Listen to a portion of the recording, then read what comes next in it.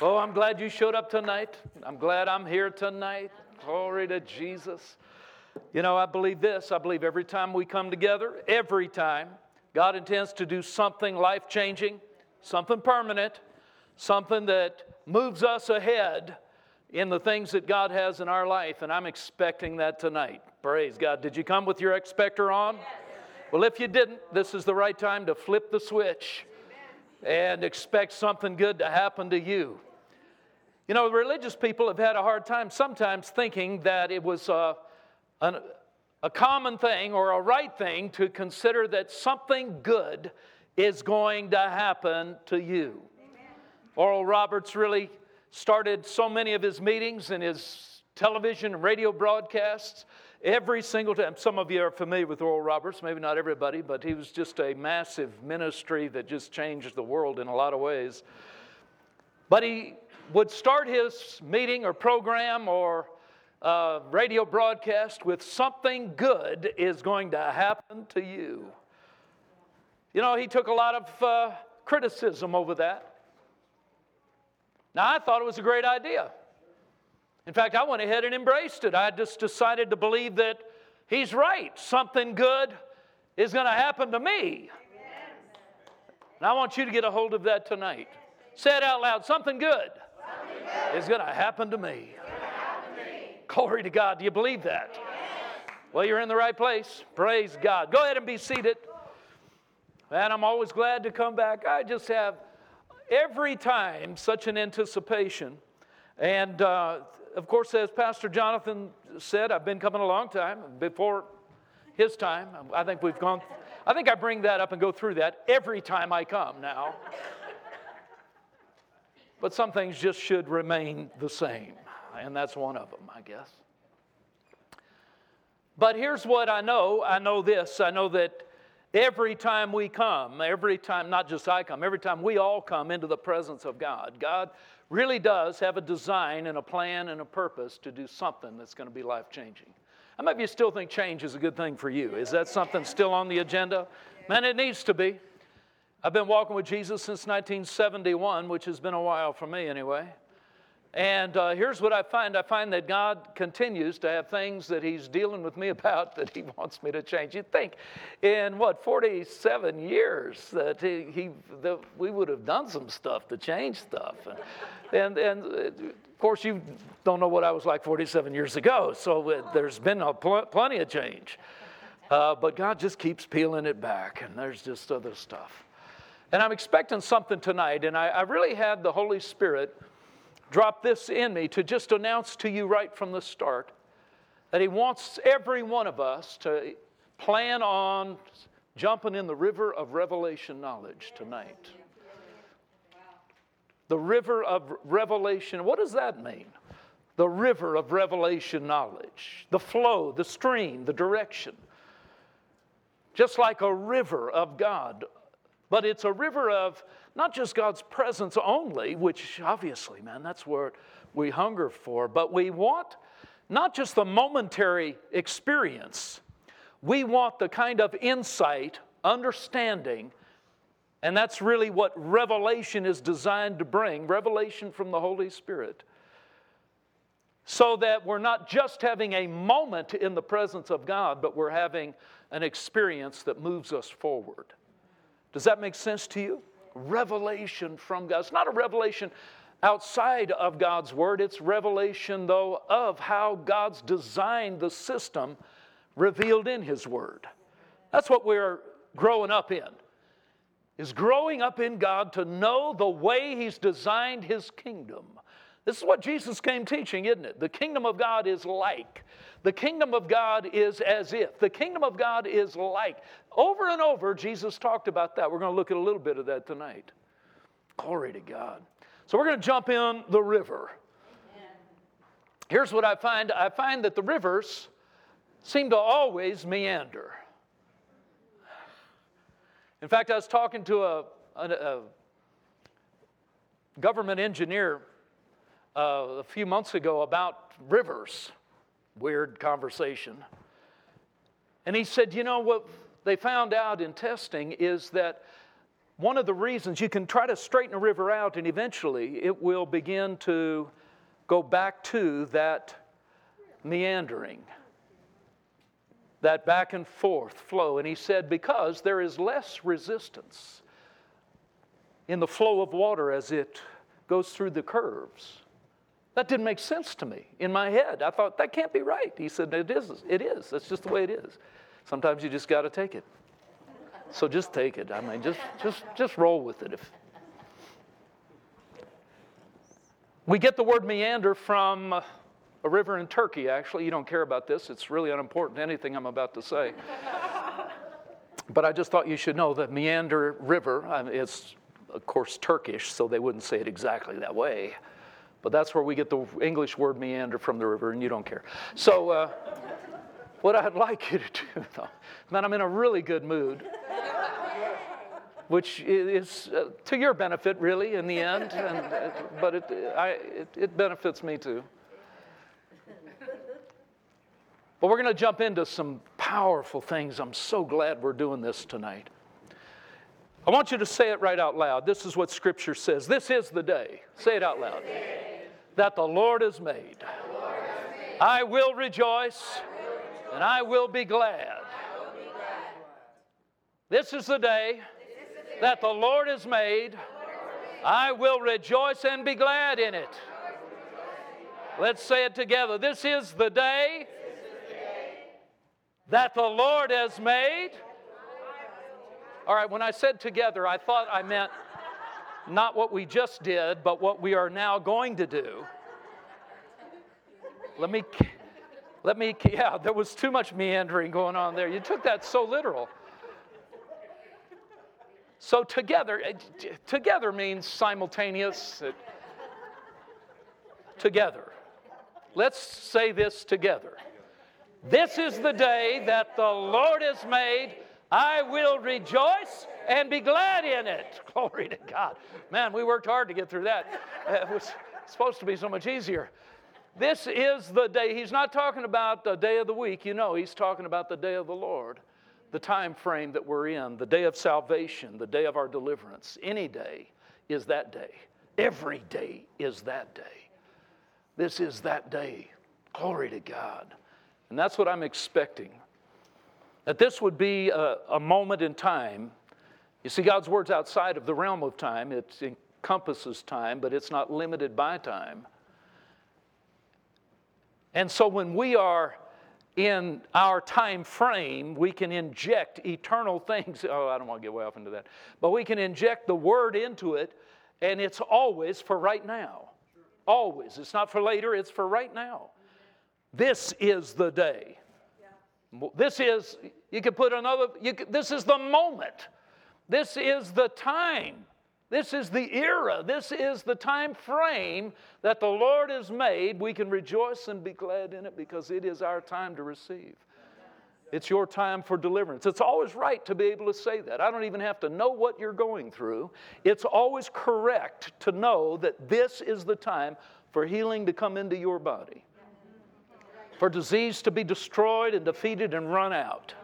This is the time for you to have that liberty in Christ, to be free in God, and for your soul and your thinking and your habits to be transformed in the power of the Holy Spirit.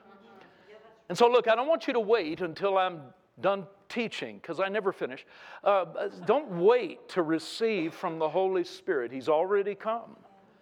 And I found this, historically for me anyway, some of the greatest miracles I've ever seen happen in my own ministry have happened while I was speaking and teaching. Not only when I was praying for somebody at the end of a service, and I've really found that if we will just let that anointing that has come to reveal things to us wash through our soul and even into our body, that we can receive on every level. And I want that to happen for you in the next few minutes. Praise God. Will you receive that? Yes. Glory to God. I want to begin, and we're going to use a lot of scripture tonight. So if you brought your Bible, keep it limber. If you brought your electronic Bible, as I did, keep it open.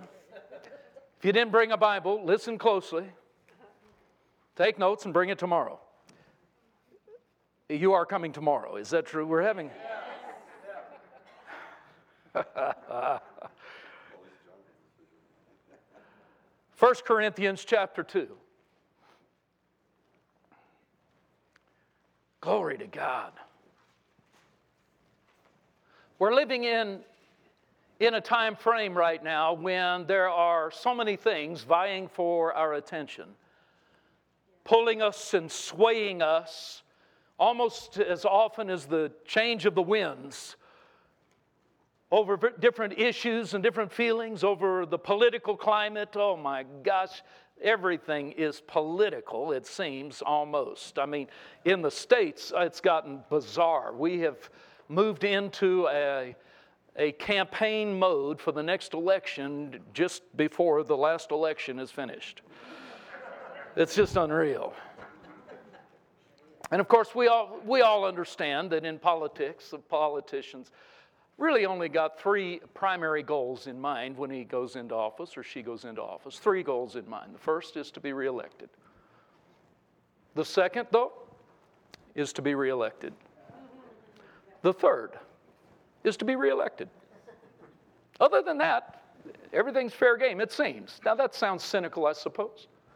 Maybe I've followed it closer than I should to come to those conclusions, but regardless of the politics of the day, or the information that comes out on various things, economy, disease, medicines, whatever the issues are that are coming out, there's a variety of things that are always hitting at us from the outside to try to get inside and sway us from the kind of life we've been designed in Christ to live. And so I want to provide some things, and let's go down the track tonight over some things to counteract that, to undo that, for the liberty and freedom of the Holy Spirit to wash through us and heal our souls. I'm expecting that kind of healing to happen in the next few minutes. And so I want to read this beginning in chapter 2, 1 Corinthians chapter 2, and I'll jump in verse 6, where Paul said, however, we speak wisdom among those who are mature. Everybody say mature. Grown up. Not everybody's grown up. We understand that. I mean, I resisted growing up as long as I could, and in some areas I've remained successfully immature by design and by choice. Other things I'm just immature at because I hadn't grown up yet. But in these things of the Spirit of God, this is what Paul said. He said, we do, because he had been accused of just speaking things that were not all that deep. Can you imagine? But he said, we do speak the wisdom among those who are mature, yet not the wisdom of the age, nor of the rulers of the age. And then I love this line, who are coming to nothing. But we speak the wisdom of God in a mystery, or with hidden secrets. The hidden wisdom which God ordained before the ages. Why did he ordain this mysterious hidden wisdom that we're going to look at here briefly? For our glory. You got to get that concept. God's word and God's wisdom and God's plans are not just for his glory. He said here they're actually for our glory. Now, don't get nervous. We're not taking any glory away from God by taking that. No, he doesn't share what goes to him with anybody. You're never going to get it. But there are aspects of what God has designed out of his power and his anointing and his bigness and greatness, good things that he wants to do in our lives that he describes here as for our glory. There's things he wants to do. You know, it's so simple to understand certain things about God. I mean, he's so deep, there's got to be stuff we don't have a clue about. But there's plenty of things that are so easy to understand. And one of them is this, that the Bible says that God so loved the world that he did what? He He gave. That's our favorite scripture, everybody's favorite passage. John 3:16. God so loved that he gave. God is all about the giving. He's not about the taking. No. He always comes to give. He doesn't come to take. And while we come and we encourage people, and we should, that when we're coming to God, we want to give him the glory, give him all the praise, and we do. We give it to him. But you know, he receives it, but that's not the only reason he came. He didn't come to take it from you. He came to give to you. And there's this interaction, this exchange that God wants to make every time we come. And here's what so often people miss in their church-related experience. They miss the exchange that God wants to make. That he wants to come and show us his greatness. He wants to receive the love from us, but he mostly wants to impart the love to us. It's all about this exchange. And if all we do is come to sit, come to put in time, now you don't, you're the Friday night crowd. God bless you for being here on Friday night. But some people, they come to church just on Sundays or just whatever their service time is, and they don't really come for this exchange. They come to maybe just get a bit of information, just put in their time in some cases. Others come for a positive word experience. Others come to see their friends and shake hands with a few people. And people come for different reasons, and all that's fine, or most of it, some of it. Well, it could be. I don't know, the more I thought about it, I had to edit. But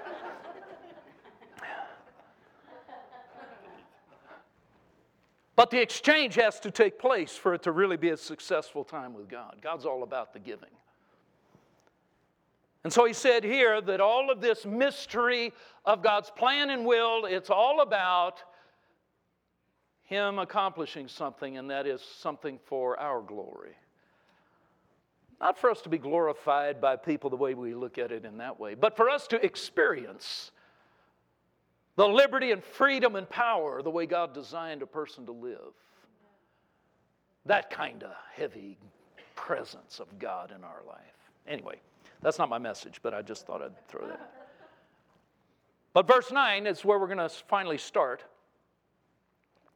He said, "But as it is written, eye has not seen, nor ear heard, nor have entered into the heart of man." I thought, Jonathan, you were going to go down this and mess up the whole message for me. But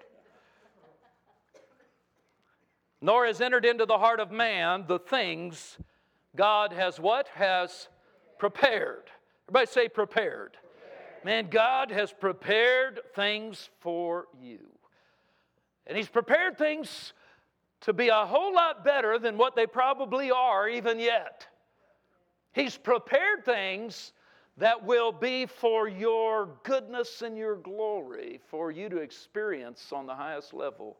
He's prepared things, but he said there's a problem.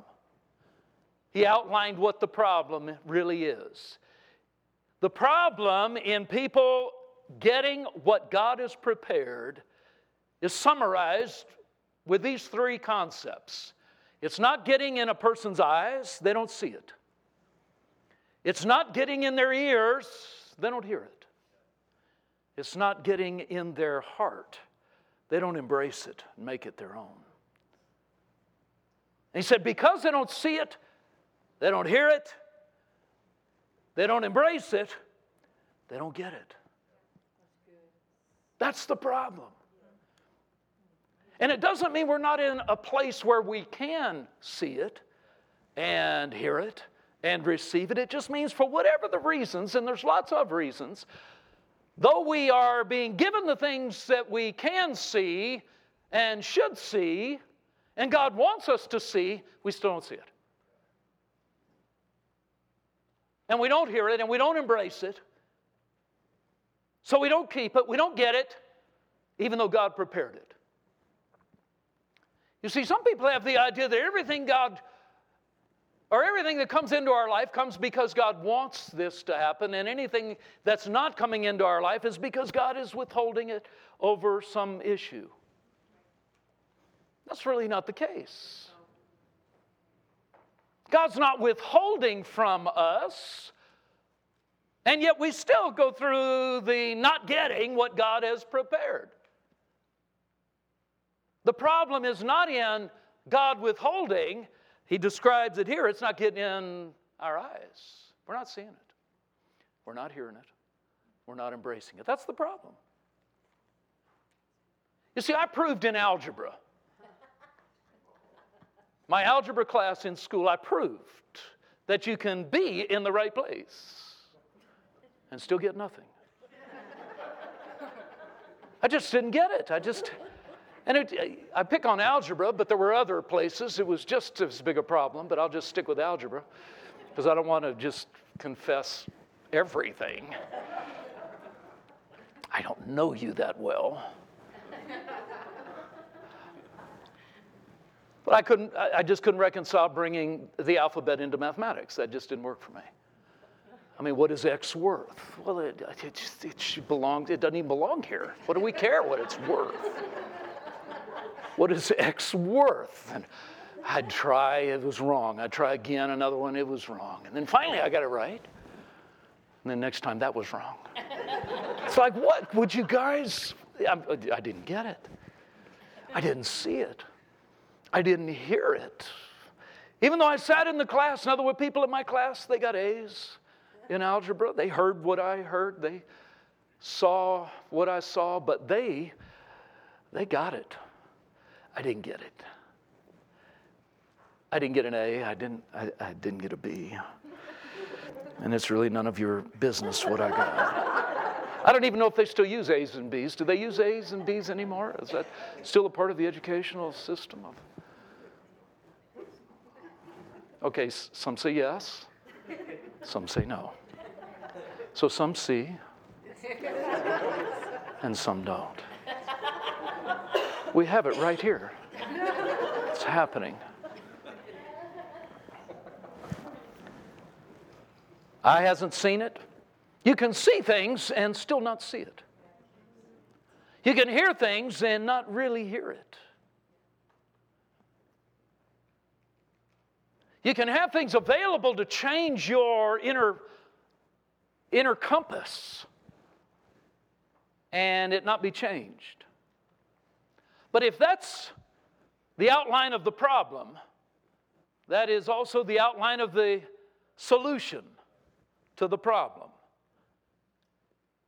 Because once we discover how to see things from God's perspective and God's Word, I'll use this idea, once we are in that river of revelation knowledge and it really strikes us inside the system that God has designed and how to really walk in that, you start to see it everywhere. You start to really hear it.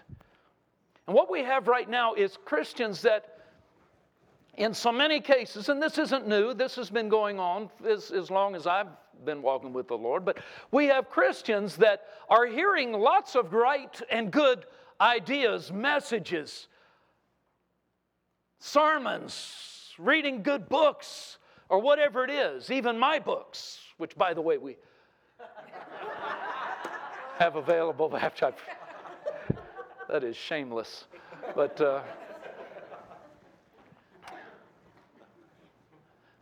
they're reading, they're hearing, but they're not really seeing how this really works from their inner man.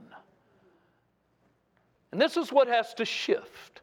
I remember in my own early Christian life, I was so hungry for God. And a lot of you know my testimony, but, I came out of that whole drug scene and long hair, dope fiend, semi-hippie. I say semi. I was slightly too young to have an actual philosophy that was required for true hippieism, apparently. So for me, it was just the music and traveling the universe. It was really just those things for me. But I came out of that, gave my life to Jesus during that Jesus movement. For me, it was in 1971, and started looking for a church and found a place. And I was so hungry for God. I just wanted to learn. I wanted to discover, and I wanted to find what God was saying. And I remember I got a particular book that had been recommended to me. And, oh man, I read it was a thick book, and I was not a great reader, as you might imagine from what I've already shared of my life. Reading was not also a priority for me, and I wished it had been. I'm not proud of any of this. It's just the way it was. Unless I only had read one book all through my entire school career, and that was The Old Man and the Sea. By Ernest Hemingway. It was just the thinnest book they would allow me to do a book report on, so I picked that. Unless, of course, you count Mad Magazine as being of any literary value, and then I was quite the reader, which, of course, possibly has warped me to this day. Anyway. Enough of that. But I started to read this book, and it was really Christian books in the Bible that really helped introduce me to the real value of reading. And but I read through this book, and it was so rich and so full that I didn't have a clue what he was really talking about for the first 4 chapters. I read 4 chapters, I was completely lost. What is this really all about? I thought, well, there's no reason for me to read chapter 5 until I go back and start this where I get it. So I read from chapter 1 again, and I got to the end of chapter 4, and I was just as lost as I had been the last time, and I thought, this is crazy. Is it this writer? Don't we love to blame? Blame's important, as long as it's not on me. But it wasn't the writer. I knew it was me, so I started the book over again. And it wasn't until my 4th time through the first 4 chapters that something then, it shifted for me. Wow.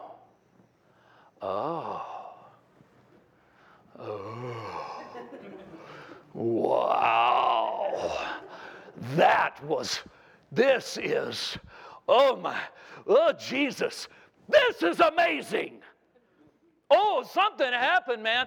I saw into the reality of what it meant to be born of the Spirit of God, made the righteousness of God in Christ, and to have a place in God. Now that I'm a Christian, I'm not just a churchgoer, man. I am a child, a son of the living God. Oh, man, this went off in me. I became an instant maniac. And I irritated people from then until now. Over how big all of this is. So I try to be calm and hold it together. But this is big. It just went off in me. It was like the lights came on. You know what I'm talking about. Yeah. You can read through a passage of Scripture that you've read many times before, but then all of a sudden, this time, what did that just say? Wait a minute. What did he? And the lights are on. That's revelation knowledge. That's eyes that are seeing, ears that are hearing. The solution to discovering what God has prepared is to get out of our head and to see things with our inner life, our inner man. To see things and allow the Holy Spirit to help us to get it. And that's really the heartbeat of what I want to talk to you about the rest of the night tonight. Because God wants to make a shift. God's raising up people all over this planet right now. The most powerful people that ever walked this earth are in the earth right now. It's right here, right now, and we are dealing with the greatest times of crisis that the planet has ever experienced since the day Jesus paid the price for sin. Obviously, that was the greatest conflict, the clashing of kingdoms. But we are now living in this clashing of the kingdoms, and there's only two. The kingdom of God and the kingdom of darkness. That's it. Everything is part of one of these two kingdoms, and you and me are having to touch both all the time. And we have an assignment as believers to have an influence where the kingdom of God is usurping its place and authority over darkness. And how that plays out around us is going to be dictated by how that plays out within us. And so we have to deal with these things individually if we're ever going to have an impact outside of our little sphere of life. Now, I don't say that to sound as if our little sphere of life is insignificant. It's not. It's totally, my little sphere of life is the most significant thing in the universe other than Jesus as far as I'm concerned. Because it's about me. Come on, you look so holy right now. But that would be true for you. No, not true that it's about me. It's about you. Come on, you look so holy. But it's how God designed us. Self-preservation. There's an amazing thing. We all believe in heaven, and we believe it's going to be better than what we have now. How many of you believe that? Heaven is better than what we have now. But you know what? We fight tooth and toenail to not go. Not today. I'm going, but I don't want to go soon. I don't plan on going this week. What is that? We believe it's the best there is, but we want to stay out as long as possible. What? It's because God designed us this way. He designed us with a purpose. He designed us to have influence. He designed us to live life in a way that glorifies God throughout our lifetime here. And He's designed it to where we will have long life and believe God for it. It's in the system, and it's the wiring that God gave us. So we get past, we don't even struggle over this, I don't want to go right now kind of thinking, even though we know that's going to be so much better, man. It's like once we step over, dear Lord, don't cry for me, Argentina. I am out. Just cry for yourselves. Oh, I want people crying at my funeral. I do. I want them crying. I mean, I don't have to cry heavy. You know, of course, you probably won't come, but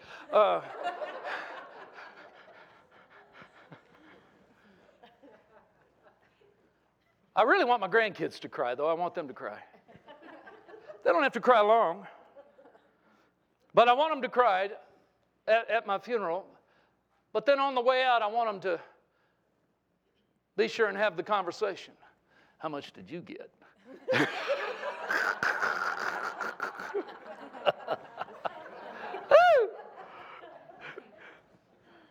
Tears turn to joy. Anyway, that's not my message at all. Eye has not seen, let's go back to the Bible. Eye has not seen, ear hadn't heard, hadn't entered into the heart the things God has prepared. That's the problem. The things God has prepared, we have to allow the Holy Spirit to help us understand the things God has prepared. He's made things ready. It's not only talking about heaven, it's talking about the moment we step out of our natural sin-filled life and we are raised in newness of life in Jesus, man. God has prepared things for right now. But it's got to get in your eyes. It doesn't happen. Here's the deal, man. It doesn't happen just because God prepared it. It doesn't happen only because it's available. Things don't change in our life to a large degree until we see it and hear it and we embrace it. We get it on the inside. So the gateway to our inner life is described here, that it's in what you see, or how you see. Not only what you see, but it's how you are seeing what God has said. It's not just how we're seeing events or situations, and that's important. But it's how we're seeing the plan and the promise and the purpose of God. It's how are we seeing the things that God has prepared. Are we seeing that these are things that are prepared for me right now? How do I see this? Is this for now or is it later? Is it for me to receive or is it for me to wait for? How do you see what God has prepared? If His miracle power is available, then it's available now. God wants you well and healed in your body. Anybody that came to Jesus, He healed them. That's what the Bible says. I mean, there was a day when they came, and they came by the thousands. It was a huge crowd. And the Bible says that He healed them all. Now, don't you think that in a huge crowd, there are some fine folks, salt of the earth people, a few scoundrels, a few outright liars and thieves and ungodly. I mean, it happens in church. You know it happens in a crowd. Outside on the hillside, man, they were there by the thousands, and there were some scoundrels out there even, and yet He healed them all. Glory to God. But He healed those that came to Him. He didn't chase anybody down to heal them. You don't find that in Scripture. But when they came and they saw that they could be healed, He healed them all. So the gateway into our own life is the way we see, the way we hear, and what we choose to embrace. This is why it's important what you're listening to. It's important so that you are seeing things from the perspective that God really wants. You know, we have the capacity to interpret things, and we interpret things all the time. We interpret what people say, and we put a spin on what they say that serves some purpose in us. Maybe we take what somebody says, and it says to us something way different from what they meant. Oh, but they said it. Oh, wait a minute. Oh, I know what they meant when they said that. They didn't like my shoes when they said that. The way they said what they said. They don't like my hair. They didn't like, that was they don't like me. Did you hear what they said? And all they said was, hello. But it was the way they said it. Oh, I can read through that. I've heard this. I've lived a long time, Dennis, and I know what they meant. We interpret things, and we put a spin on it, and it largely is out of our own pain and our own experience and our own trouble that we put the spin on what others have said, and we interpret what it means. And we can become offended over what it meant, regardless of what it meant.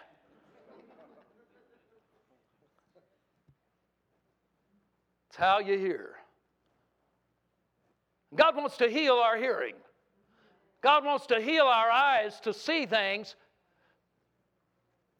so that we're seeing from God's point of view. We're hearing from God's perspective, and we're not putting a spin on these things so that we are negating anything and everything that God's really designed and wanted to do.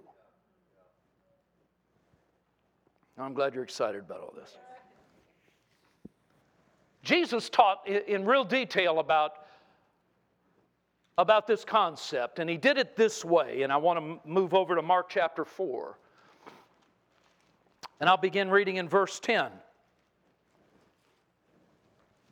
It says there, but when He was alone those around him with the 12 asked him about the parable. He had just taught them a parable on the sower who sowed seed into the ground.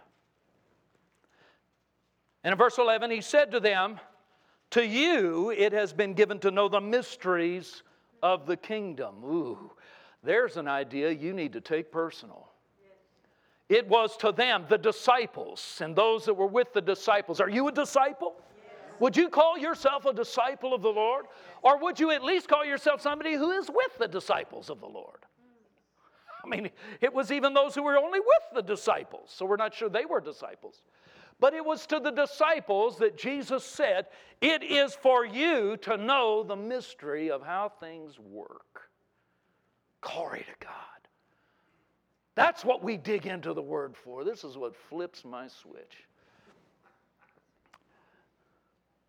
To you it has been given to know the mysteries of the kingdom of God. But to those who are outside, say it out loud, I'm not outside. I'm in. I'm all in. Say it, I'm an insider. Disciples are insiders. So it doesn't matter if you spent all of your years being an outsider. Man, nobody ever loved me. They didn't even want us to be around me. I was always alone. Okay, but you're an insider now. Yeah, but even the insiders don't want to talk to me. Well, then, I can't help you. But,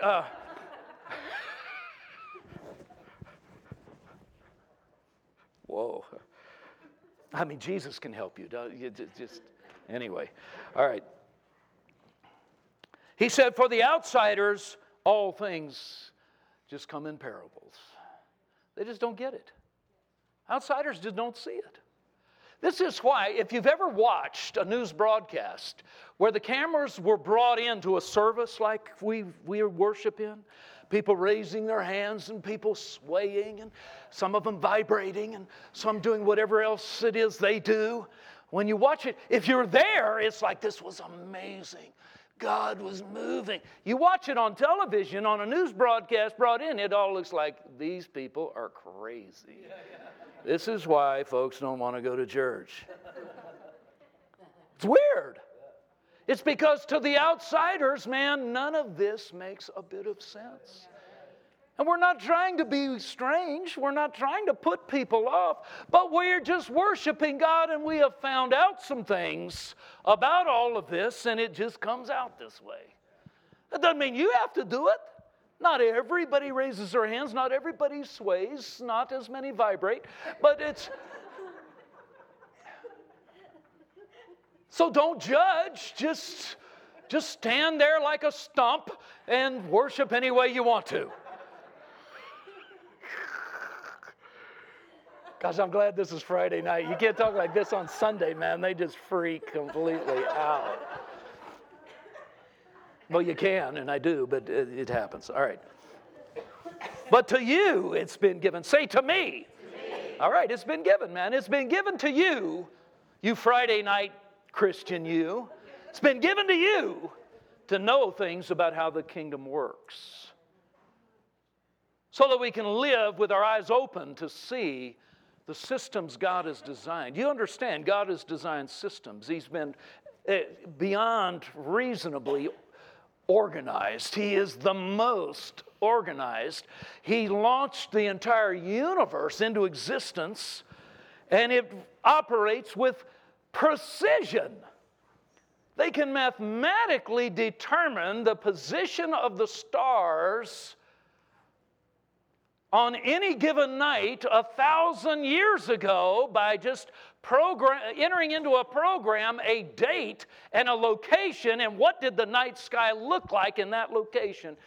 And it would be totally accurate because all of it is mathematically designed with precision and they can determine it. This is why when God launched the universe into existence in the beginning, He had so precisely designed His plan that at the moment Jesus hung on the cross on that horrible hill and breathed His final breath, there was a solar eclipse where the moon passed between the sun and the earth, and cast a shadow where the light of the sun would not shine, which had been set in motion when God said, "Let there be light." Sheesh. And we have trouble thinking that God has a plan for our life? Anyway, it's amazing. There are systems. All that was just to say there are systems. But there are spiritual systems. We're about to read one of them, if I'll ever get to it, here in Mark chapter 4. We're about to read the text for tonight. Verse 12, he said, "Seeing that many see and do not perceive, and hearing they may hear and not understand, lest they should turn and their sins be forgiven them. And he said to them, do you not understand this parable? And how then will you understand the parables?" All the parables. What he's about to teach now in describing the parable that he had already given is really the master system to understand that unlocks all of the systems of how to walk with God. This is big. That's what he's just said. How would you understand all of the parables? You understand this, you understand things about the kingdom. So now watch this. This is familiar ground, but I want you to get it. In verse 14, he said, the sower, that was in the parable that he taught, the sower sows the word. The seed that sower was sowing, Jesus said, was the word to understand. The word was being sown like a seed. And in verse 15 he said, and these are the ones by the wayside where the word was sown. When they hear, Satan comes immediately and takes away the word that was sown into their hearts. Here's what we're going to notice as I finish reading this explanation of the parable. What we're going to notice is that the same seed was sown. The same word was sown. And in each of these four examples or cases, it was sown into the same kind of dirt.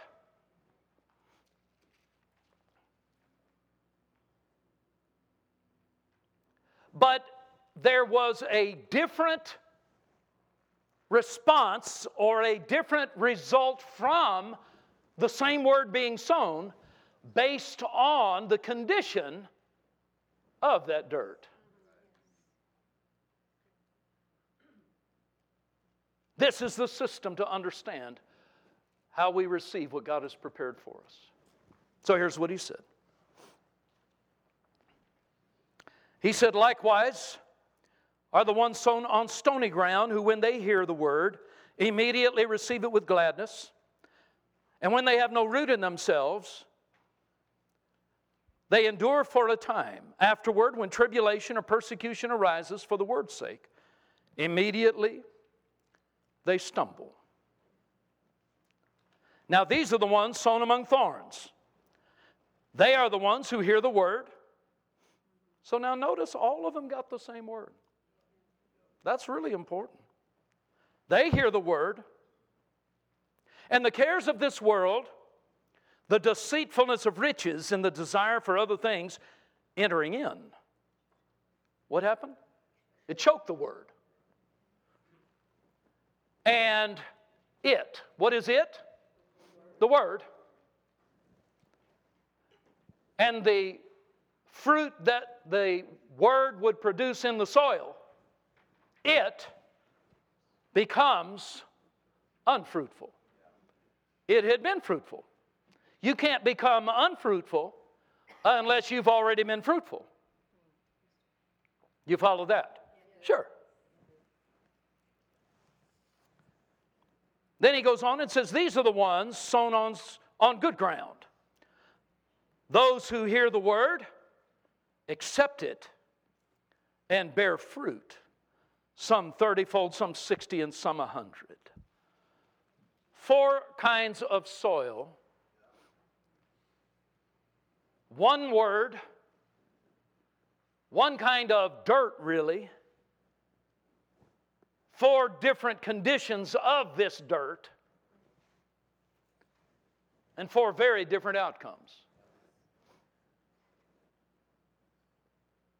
to what had been prepared for them to all receive. They all were being given the same word of what God had prepared for them, of what God wanted for them. That's really where this goes. That first soil, he described it as the wayside or the pathway. The seed was sown onto the path, and it just sat on top of the path, and the birds came in the parable. Birds came and took it, and Jesus said Satan came immediately to steal the word that was sown. What is it that causes a pathway from the dirt? It gets traveled on. It gets walked on. You walk on it one time, it's not really a path. There's just evidence it's been walked on, but that's not really a path. But it gets walked on several times, and a little path is now forming. And it gets walked on a lot of times, and man, this thing's hard as concrete. And it starts to widen out. The picture is of the soil, good people that have become hard. And they've become hard because of their experiences.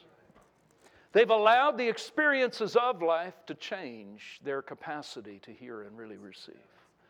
They've allowed the disappointments. They've allowed what has happened in their past or in their present.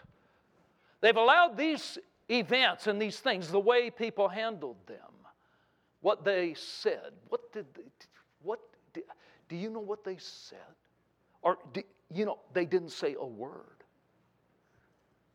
People are getting hardened because on Facebook they don't get liked. Nobody liked what I posted. I didn't get one single like. I know that sounds like I'm mocking you because I suppose, I am.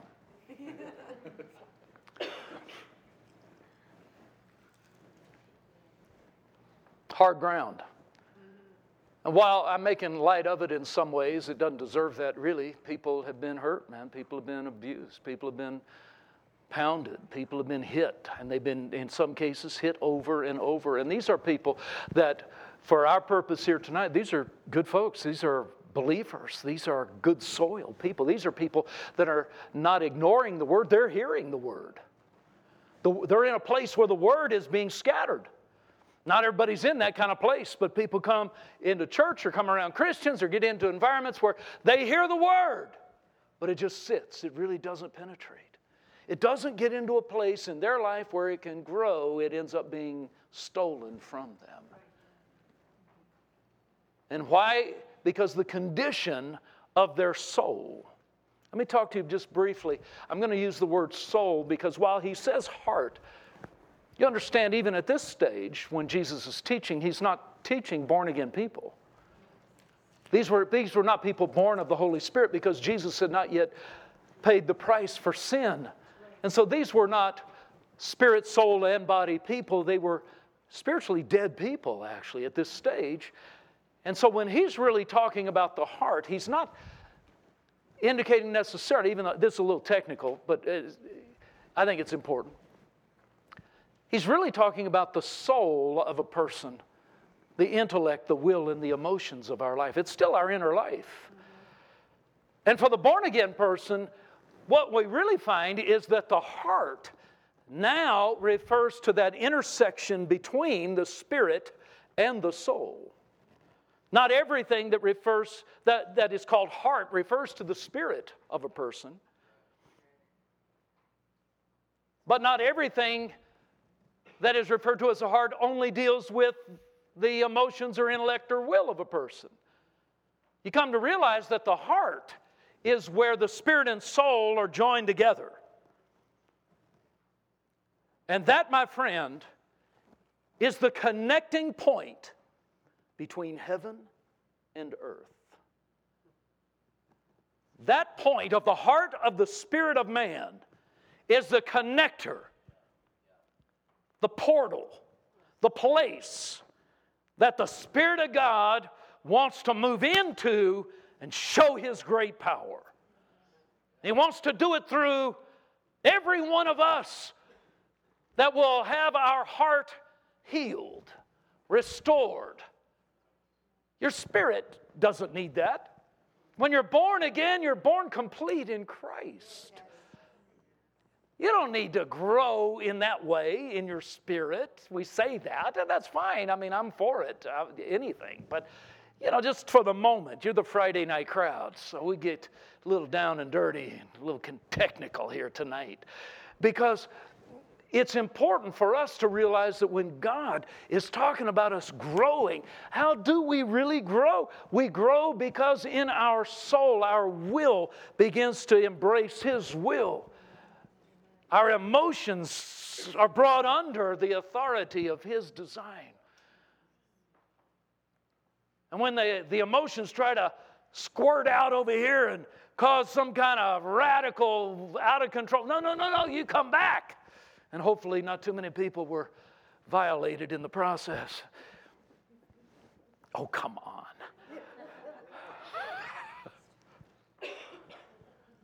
So we're growing in God. How many of you are doing better now than you were last time I was here? Anybody? Okay, me too. Praise God. That wasn't near enough, though. It would needed to be bigger. All right. So now, are you with me in this? Everybody doing okay? That wasn't near enough either, but the hard ground, the shallow ground, that was the one where there was a thin layer of soil. And so the seed got in that little thin layer, but it was real rocky underneath. And so there was no place for the roots. So things really didn't get broken up or changed. There was just the thin layer of Jesus in their life. Just a thin layer, but not a lot of change happening, not a lot of things really being developed and growing in the way they're thinking and handling things. They're still getting ticked off and bent out of shape about nearly everything, and they're just still screaming at folks on the road. And okay, I live in another place, and I grew up in L.A., so that was a daily deal. But so the seed goes in and sprouts up. A lot of joy. Oh, man, I love Jesus. Jesus is great. Now, I hate your guts, but I love Jesus. You do that to me again, I'm going to cut you bad, but I love Jesus. So there's not a lot of growing taking place, and when the heat is on, you wilt. It just turns to nothing. We've got a lot of people in this condition. But what I want to deal with tonight, if you give me a few more minutes, how many of you give me 5 more minutes? Amen. All right, that wasn't near enough either, but... It's Friday, I could tell. It's Friday. It's been a long Friday, man. I'm glad you're here, though. I want to deal with this third type of soil that he deals with here. The one where the seed went in and it apparently bore fruit. But there were weeds. There were other things that began to grow in the same soil. This is what I have come to call the overcrowded heart. It's not the shallow, it's not the hardened, but it is the overcrowded. Other things begin to grow. The Amplified Bible gives us a little list that I want to interject here. When he described it here, verse 18 and 19 in the Amplified Bible, it says, "And the ones sown among thorns are the others who hear the word, then the cares and anxieties of the world, the distractions of the age, the pleasure and delight, and false glamour and deceitfulness of riches, the craving and passionate desire for other things, creep in and choke the word and suffocate it, and it becomes fruitless." That's a lot of nasty stuff. But this is a lot of where we find ourselves in the fray of battle over these kinds of issues. The cares of this world. My goodness, the anxieties, the worries over what has happened, over what it means, over what it will mean in the days ahead. There is just a propensity for anxiety. The level of anger and hostility and the fruit of this kind of thing happening has been escalating even among people in the body of Christ. Not to mention those outside of the body of Christ. But man, these things have been escalating because we have so many more things today in the way of things to worry about than we've ever had before in our life. We have more things from our past that we've been dragging with us now longer because you're older, no matter how young you are. And it's created anxiety because people don't know how to manage it, much less have real victory over it. They don't know how to manage these events and these hardships and these problems that they've gone through. And they don't know what it means. And they certainly don't know how, even though they try hard to manage those close to them about their hardships. The cares of this world. And we have this nonstop information flooding into our head of things you need to worry about. You should worry about. How could you be a person and not worry about Korea?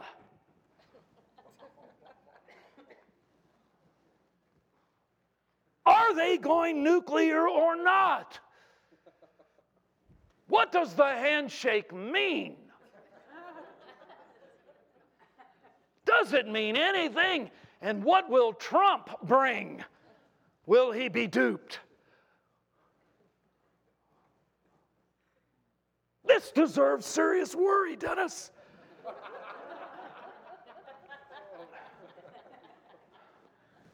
Some of you have no clue what I'm talking about, which is probably to your benefit. So now I'm just dumping on you things that you should be worried about. Didn't mean to come to church and get that, did you?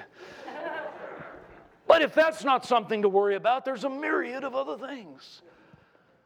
There's diseases that are coming up they don't know what to do with. There's viruses they have no antibiotics that do one thing to prevent or deal with. They don't know what they're going to do. They've got super viruses they're talking about it. What are we going to do? This deserves worry. So if you are the worrying kind, these are great days for you. Because you have options, man. You have so many things that you can worry about.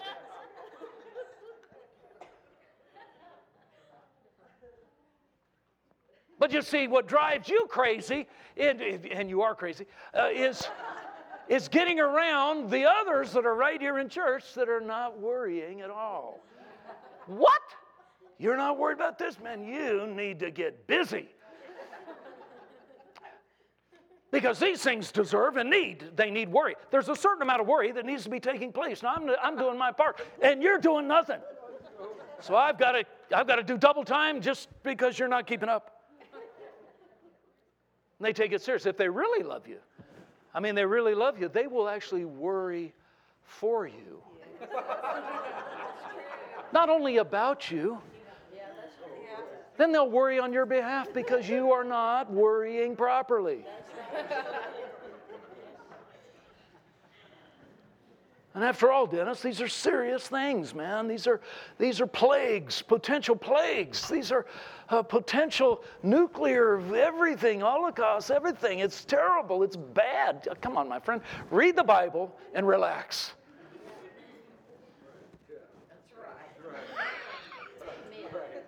Just stay away from a few chapters that get a little radical. You know, there are a few chapters. You may not be ready to take some of them because it's pretty intense. But so never mind that Jesus said, don't worry. Never mind that. We're busy. We don't need that word. We're busy worrying. We're too worried to take what Jesus said about not worrying seriously. But it's the cares of this world, these kinds of anxieties. And if it's not that, I mean, I'm messing with you, of course. But there is some truth even to that. But people are anxious and worried about the things that are going on in their personal life, their relationship. Where is this going? Things that are being said or not said, things that are being done, the way you're acting. My gosh, if you're like that now, how are you going to be in 10 years? Oh, my gosh.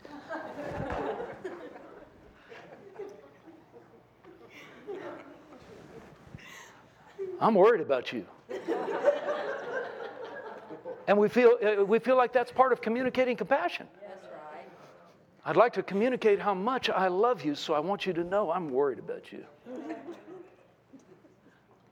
Parents don't think they're doing their job properly if they don't worry about their children. Well, how could you parent and not worry? It's amazing, but the Bible really does tell us not to worry. Yeah, but we have to worry. But we don't have to worry. How do you live, Dennis, without worrying? I don't know, I'm worried.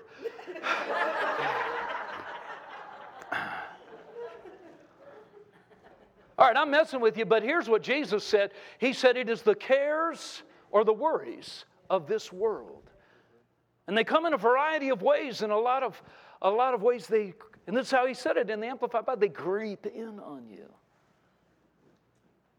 And you find that inner dialogue going over and over the conversation that you had or the conversation you didn't have. Going over and over what you could have said, what you should have said, what you plan to say next time. I'm given the opportunity. I'm going to be sure and get this and this and this and this and this in. That's got to be said. It's amazing how the last time it was said, it did really not turn out well. Yeah, but this time, it's going to work.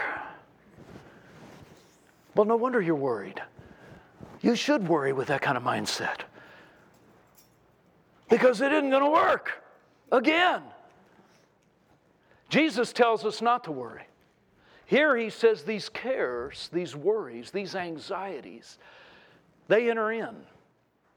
And my friend, they do enter in. And what science knows and has literally proven is that the mindset, this kind of toxic thinking that we allow ourselves to play with, even though we know better from Scripture, this toxic thinking really does have a very measurable impact on our physical brain and our hormone system. I mean, you know for a fact that you can release in an instant a rush of adrenaline that'll put you into a super hypersensitive mode. And it's part of the way you've been wired, and God designed you that way, the fight or flight kind of deal, man, when it's required. But the trouble is people get off into these varying levels of that over a variety of issues, and for some, it's this ongoing, constant flood of the wrong kind of thing going on in your body. And your body is paying a price. And science backs this kind of, so I'm kind of glossing over things. But you can start to look into it yourself. You don't have to believe me. Now you should, but you don't have to. You have the right to be wrong. And so here's what he says, though.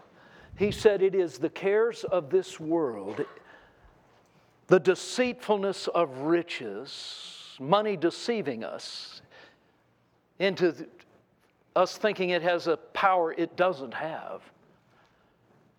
These things entering in create anxieties and begin to create a thought process that really ends up being destructive to your future and disconnecting you from the power of what God has given.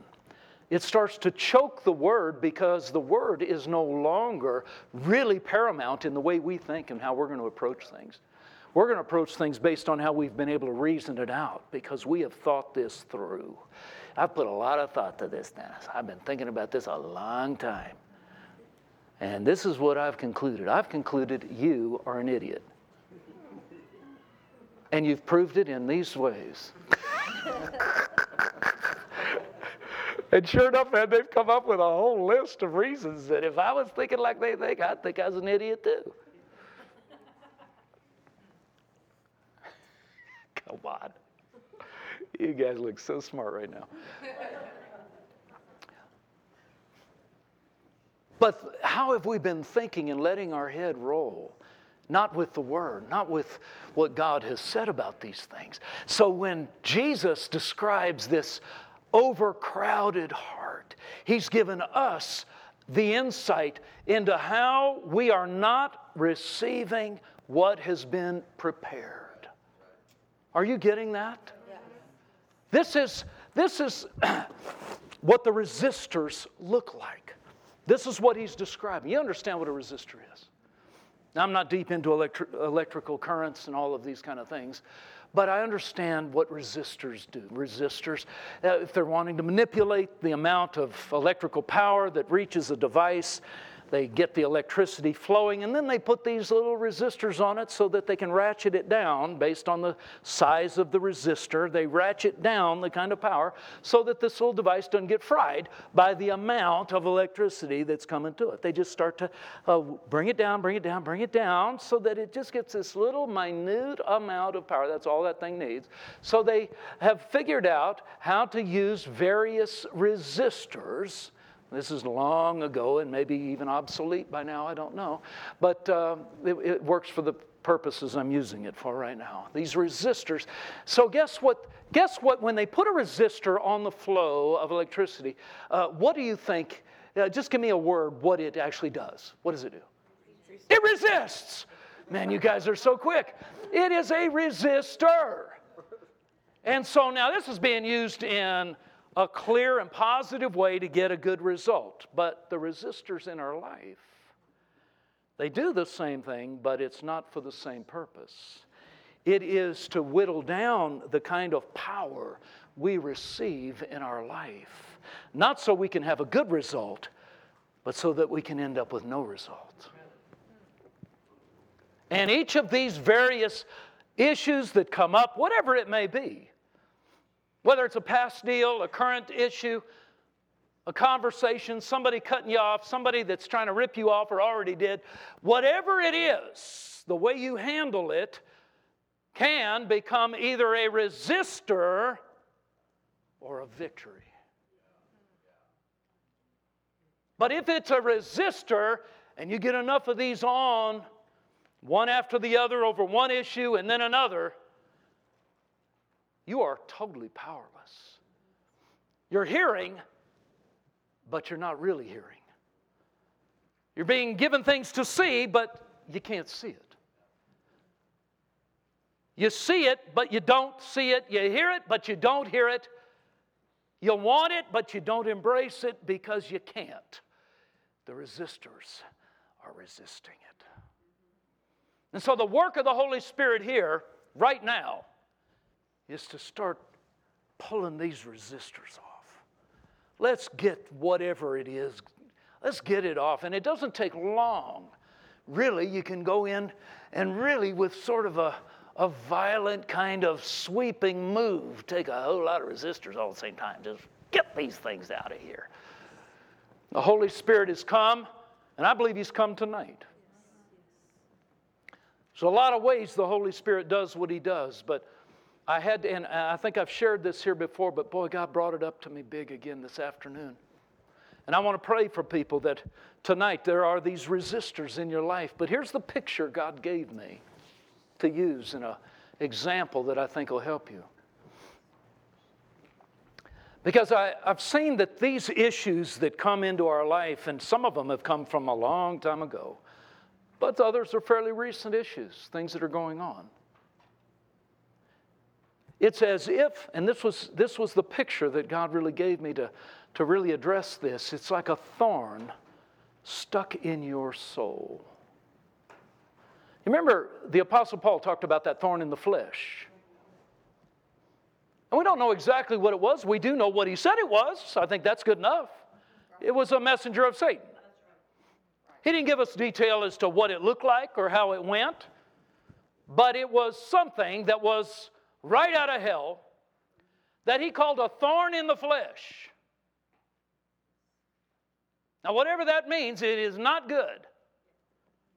Now, some speculated it was a disease. He had eye problems, and they give all kinds of reasons. I don't really buy into all that, but it doesn't really matter what it was. What it really was it came right out of hell. It was a messenger of Satan, and it was sent. Here's what he said. It was sent to strike at him over and over, strike at him to keep him humble or from being exalted.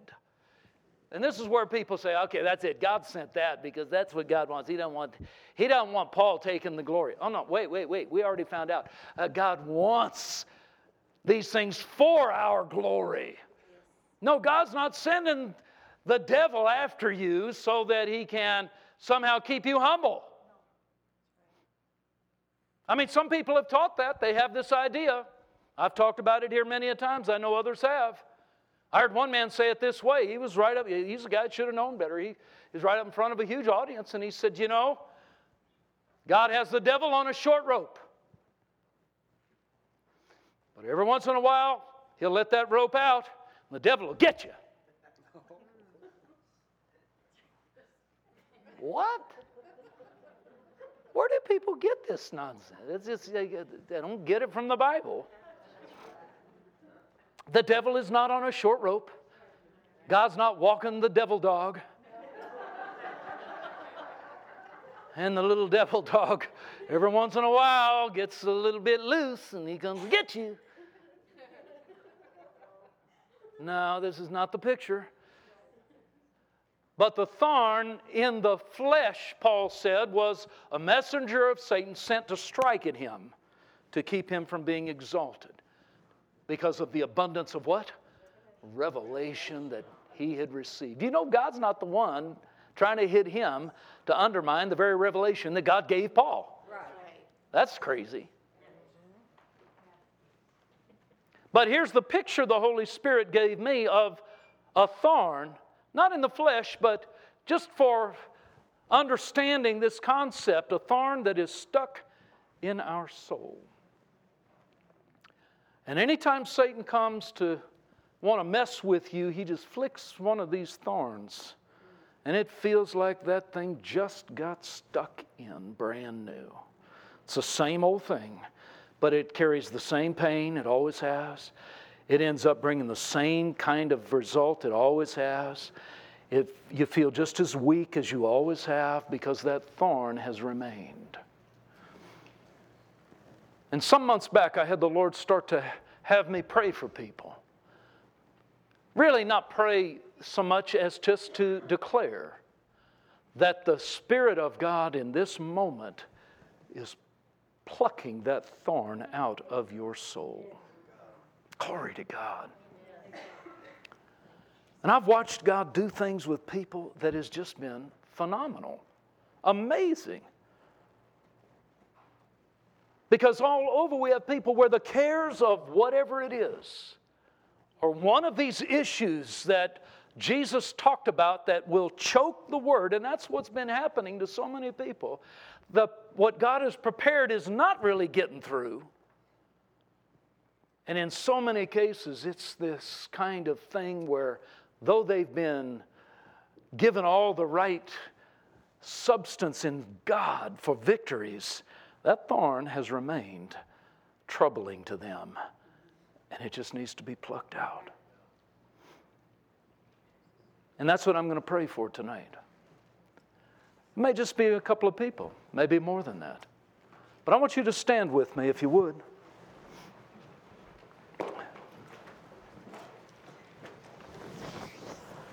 And I want us to have this time where the Holy Spirit can reach into your soul. Are you following me in this? Where He can reach into your soul, into your life, and into these issues, cares, worries, anxieties, long-term issues, short-term, whatever has been a care, a weight, a burden, something that has been on you or in you. And it's like a thorn that when Satan messes with it, it's like that person just said it. It feels exactly the same. You just have all the same emotion. It's still there. You're not really free. And you know you're not.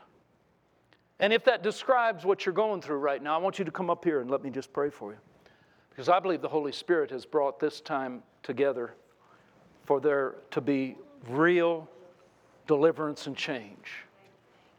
Glory to God. Well, that's a lot of you. Come on up. That's great. This is just what we want to do. Hallelujah. No, this doesn't mean you're weak. It doesn't mean that you're, not paying attention. It means that there's been a thorn stuck in your soul. It means you've gone through trash just like all of us have gone through. But here is the remnant that has remained, and it's created an area of weakness in you, and God wants you free. Glory to God. This is a good moment. This is a moment for real healing, real freedom. Something in your soul. So, Father, in the name of Jesus, here we stand in your presence. And as I lay hands on these men and women, I release the power of God to flood into their soul. Oh, I know you're already here. I know you've already paid the price, but just like healing physically, you've paid the price for us to be well, but when infirmity comes, you said, have them lay hands on the sick. Well, in this issue, I'm going to use that, Lord. And as I lay my hands, I release the power of God to flood into these men and women.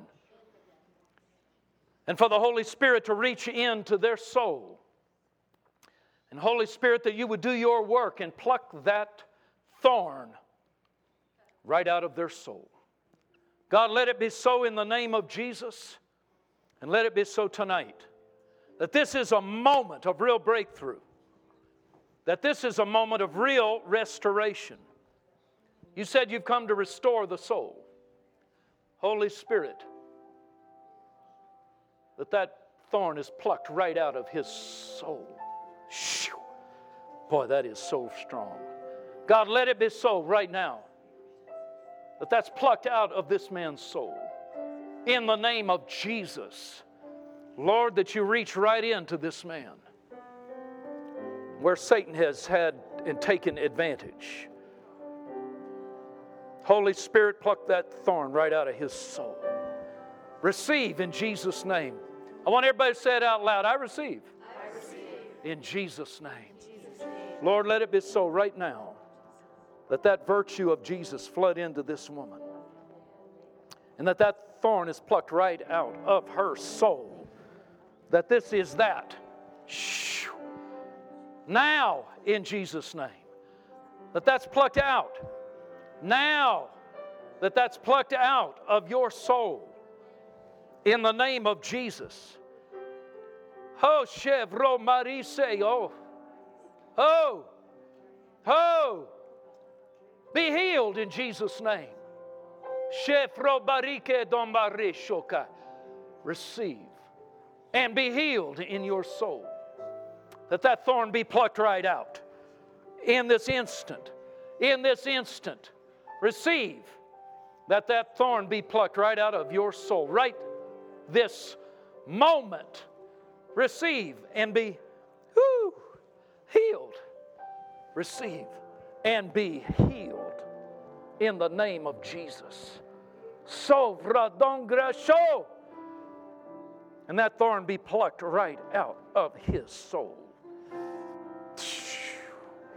By the authority of Jesus, I release you today from that thorn. That comes out. Shekandarise, I release you today. And that comes out of your soul. I release you from it. By the authority of Jesus, I release you from that in Jesus' name. That thorn's plucked out of your soul. Satan has no more place. I release you from that in the name of Jesus. All the pain of it. Oh, that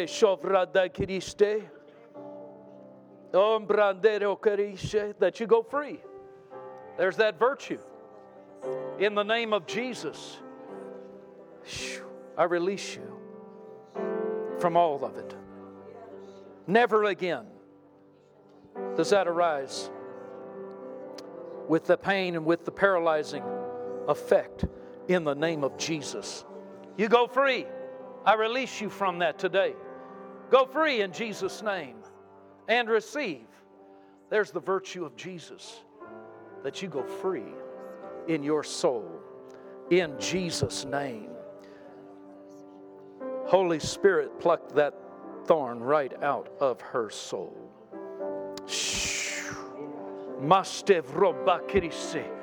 In the name of Jesus, receive. I release you today. Oh my goodness. Thank you so much for that, Lord. Oh my goodness. I release you today. Let that come out of your soul. That thorn is plucked out of your soul. Receive. I release you from this today. That you are healed in your soul. That thorn is plucked right out of your soul. Father, let it be so in the name of Jesus, that today this man is made whole and free in his soul, and that thorn is plucked out in Jesus' name. Glory to God. Glory to God. In Jesus' name. Come on, lift your hands before the Lord. Oh, there's the anointing. Well, this is just for you tonight, dear. You're so in the right place. Oh, God, reach right into her soul. That all of that violation, every bit of it, in the name of Jesus, I release this lady. I release you from this. I release you from the pain and from the fear and from the anxiety and from the blame. I release you from the shame and blame and tricks Satan's played against you. And I declare that those thorns are plucked right out of your soul. In Jesus' name, be made free in the authority of Jesus. Glory to God. Glory to God. Come on, every one of you, lift your hands. Every person here, all of us. Father, we receive. Say it out loud. I receive. I receive wholeness, healing, and I receive the Word, the seed sown inside of me, that it is sown in good ground. It springs up. It bears fruit. 30, 60, and 100. That I'm fruitful, and the Word is fruitful in me, in Jesus' name. My eyes see. My ears hear. My inner man embraces the Word in Jesus' name. Now go ahead and rejoice in the Lord, will you? Come on, let's rejoice. Let's rejoice. Glory to God. Woo! That's the real deal. I don't care how many times you hear that parable, it comes alive. There's revelation in it every single time. It goes outside of our senses and goes right into our inner man. Glory to God. Are you glad you came tonight? How many of you really did get something personally from it? Glory to God. Just takes one idea, and I think maybe some of you got even more than just one. But it just takes one idea to revolutionize our life. And I believe that's exactly what's happening here. This is revolutionary. Remember the very first time I had the Lord instruct me to use that example of the thorn in the soul. And I prayed for people just like I did here tonight. And there was a young lady that came, and she was a teenager, and she was just dark in her countenance. You know what I mean? But she came up, and I don't know if she's with anybody or not. She may have been. But I said, "What's up? I'm going to pray for you." She said, "I've wanted to commit suicide for a long time." She said it very soft. You could just barely hear her speak. "I've wanted to commit suicide for a long time." Oh, it was on her. And you could see it was on her. But she knew exactly what it was. It was a desire to commit suicide. And I said, "Well, you're in the right place." And I prayed just just like I did here tonight, that thorn in her soul and what put that in her, that just be plucked out, just like I did tonight. And the moment I finished praying for her, there was a grin on her face. There was a dance in her eyes. The countenance had changed. Power of God. It was evident. That girl plugged into that church. Found out later they'd only seen her there, I think, once before. She wasn't really a part of the church then. Apparently she is now. Hallelujah. Glory to God. Glory. I had another time where somebody saw, as I prayed for him, as I did. I say prayed for him, really, I made a declaration, didn't I? Really spoke the word. But she said, I saw, just as you put your hands on me, I knew that thorn had come out. And she said, I saw a picture of my hand in a bucket of water. And she said, and I knew that was representing this thorn concept and what you were talking about. And she said, I saw that my hand came up out of the water, and when it did, of course, what happens to the water? It just rushes together. And in an instant, it's as if there was never anything in the water. There's no evidence left. And she said, I saw that when that thorn came out, there was no evidence left that it was ever there. Praise God. Man, I thought that is exactly what's going on. And while you still have memories of things that happened, it doesn't have the impact it used to have. It doesn't carry the pain. It doesn't have the weight. You see past it. You have understanding that goes beyond the events or the situation or the issue.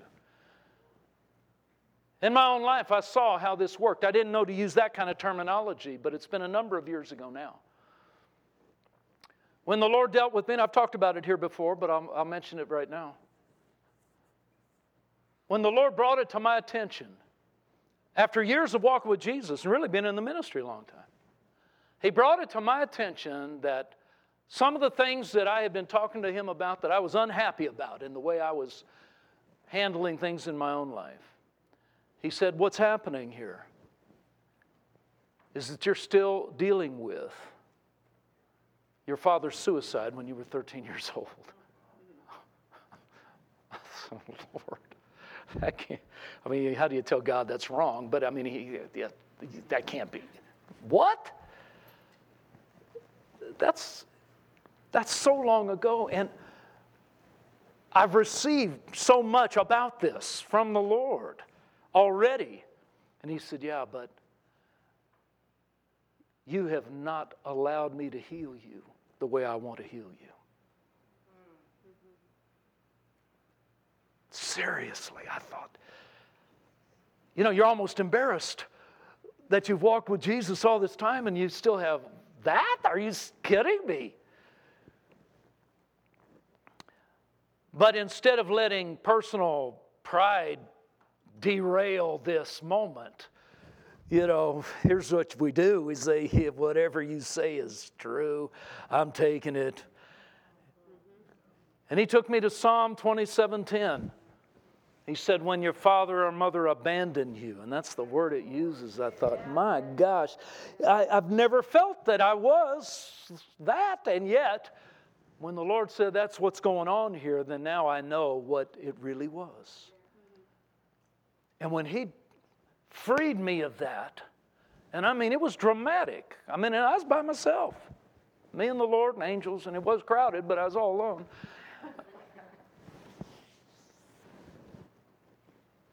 And those issues have never been the same, never carried the weight. Obviously, I still remember the suicide and the history and the issues, etc. But it doesn't carry the kind of pain that it carried. It doesn't carry the kind of weight. It's not paralyzing in ways that it had been. It doesn't leave me vulnerable for certain switches to be flipped the way they were. That's real power. And that's the anointing that's here tonight. That's the kind of healing that's going on tonight. So I know what I'm talking about because I've been on both sides of this. And I've had to receive, and I've still received. So praise God, man. But I believe that all of us are receiving. And while many of you came up here, I want you to see that what was a hole stuck in your soul, there's not even the evidence that it was there anymore. Glory to God. You've been made free. Say it out loud. I've been made free. I receive. I receive big. In Jesus' name. Amen. Glory to God. Hallelujah. So you glad you came tonight? All right, shout another praise. Pastor Jonathan, come deliver these people from me. Praise God. God bless you.